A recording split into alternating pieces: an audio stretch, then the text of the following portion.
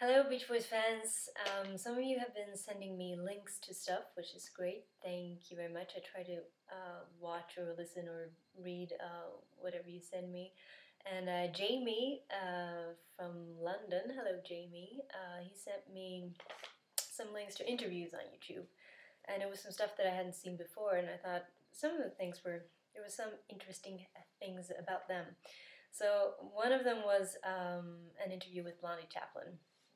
And it was, I guess, a few years back. Must have been fairly recently, but before the 50th anniversary thing, I guess, because he wasn't asked about that.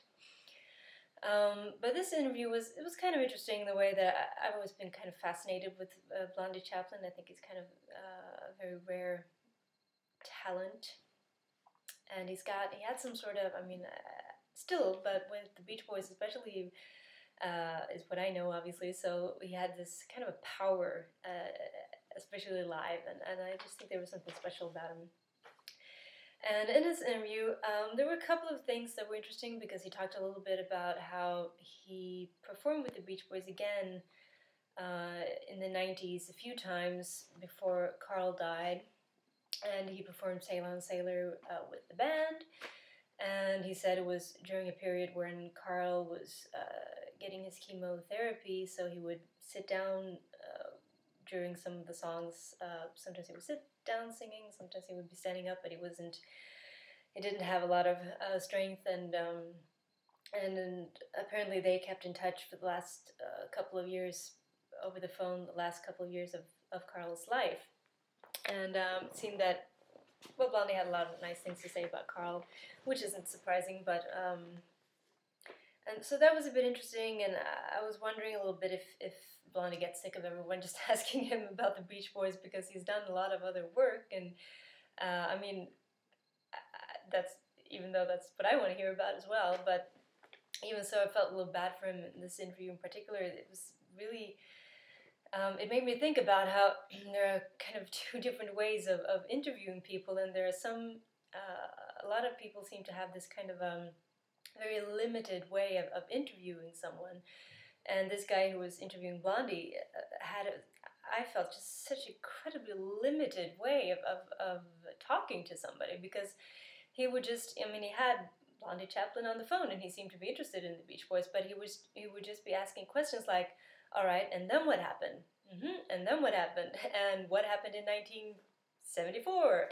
And what did you do after that? And what year were you in Holland? And, just those kinds of questions very rarely leads to anything interesting in an interview, because it's just stating facts. And, really, if we want to know which year Blondie left the Beach Boys, we can find that out. It's pretty easy to find those kinds of facts. So if you actually have him on the phone, why not ask something that will get him to talk or reflect, or at least to open the door for that. And I just think that kind of way of interviewing, where you're just asking, and then what happened, and is it true that this happened? You're really only going to get kind of a yes or no answer with a little bit of, a little bit more maybe, but it doesn't really hardly ever turn into an interesting conversation. It's just such a waste of interviewing someone.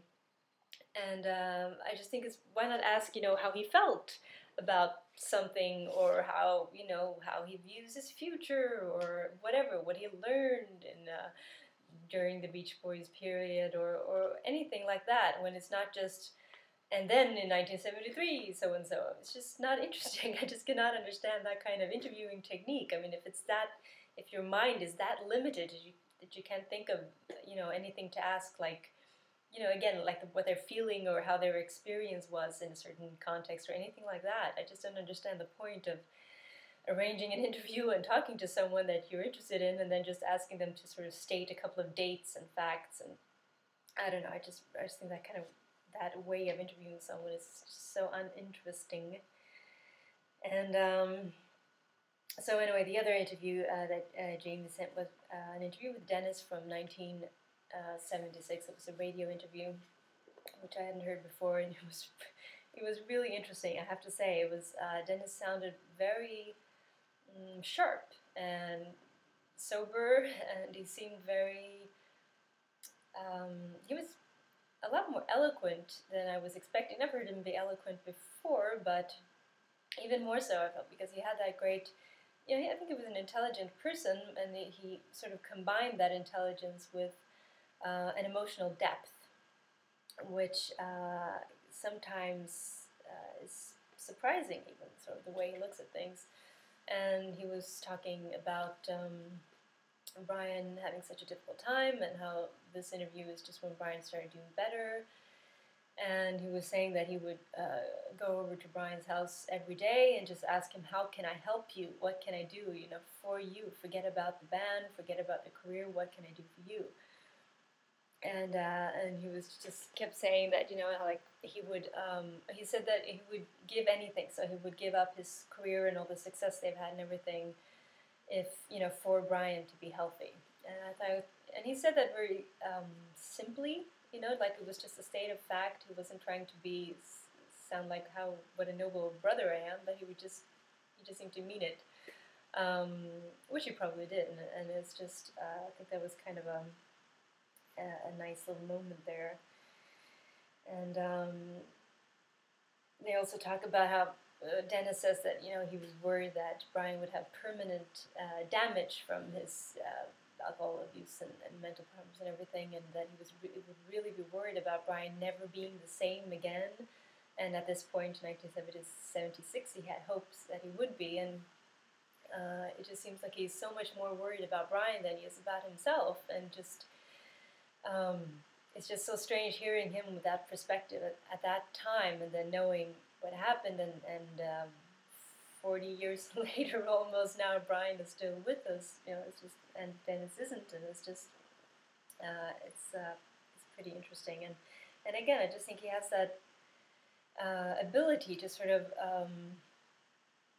just to go deeper, and he has had a perspective that is so interesting to hear, and I hope to find more of these interviews. So I'll try to include the links and whatnot if I remember it, and keep sending me stuff that you find interesting. Talk soon. Bye.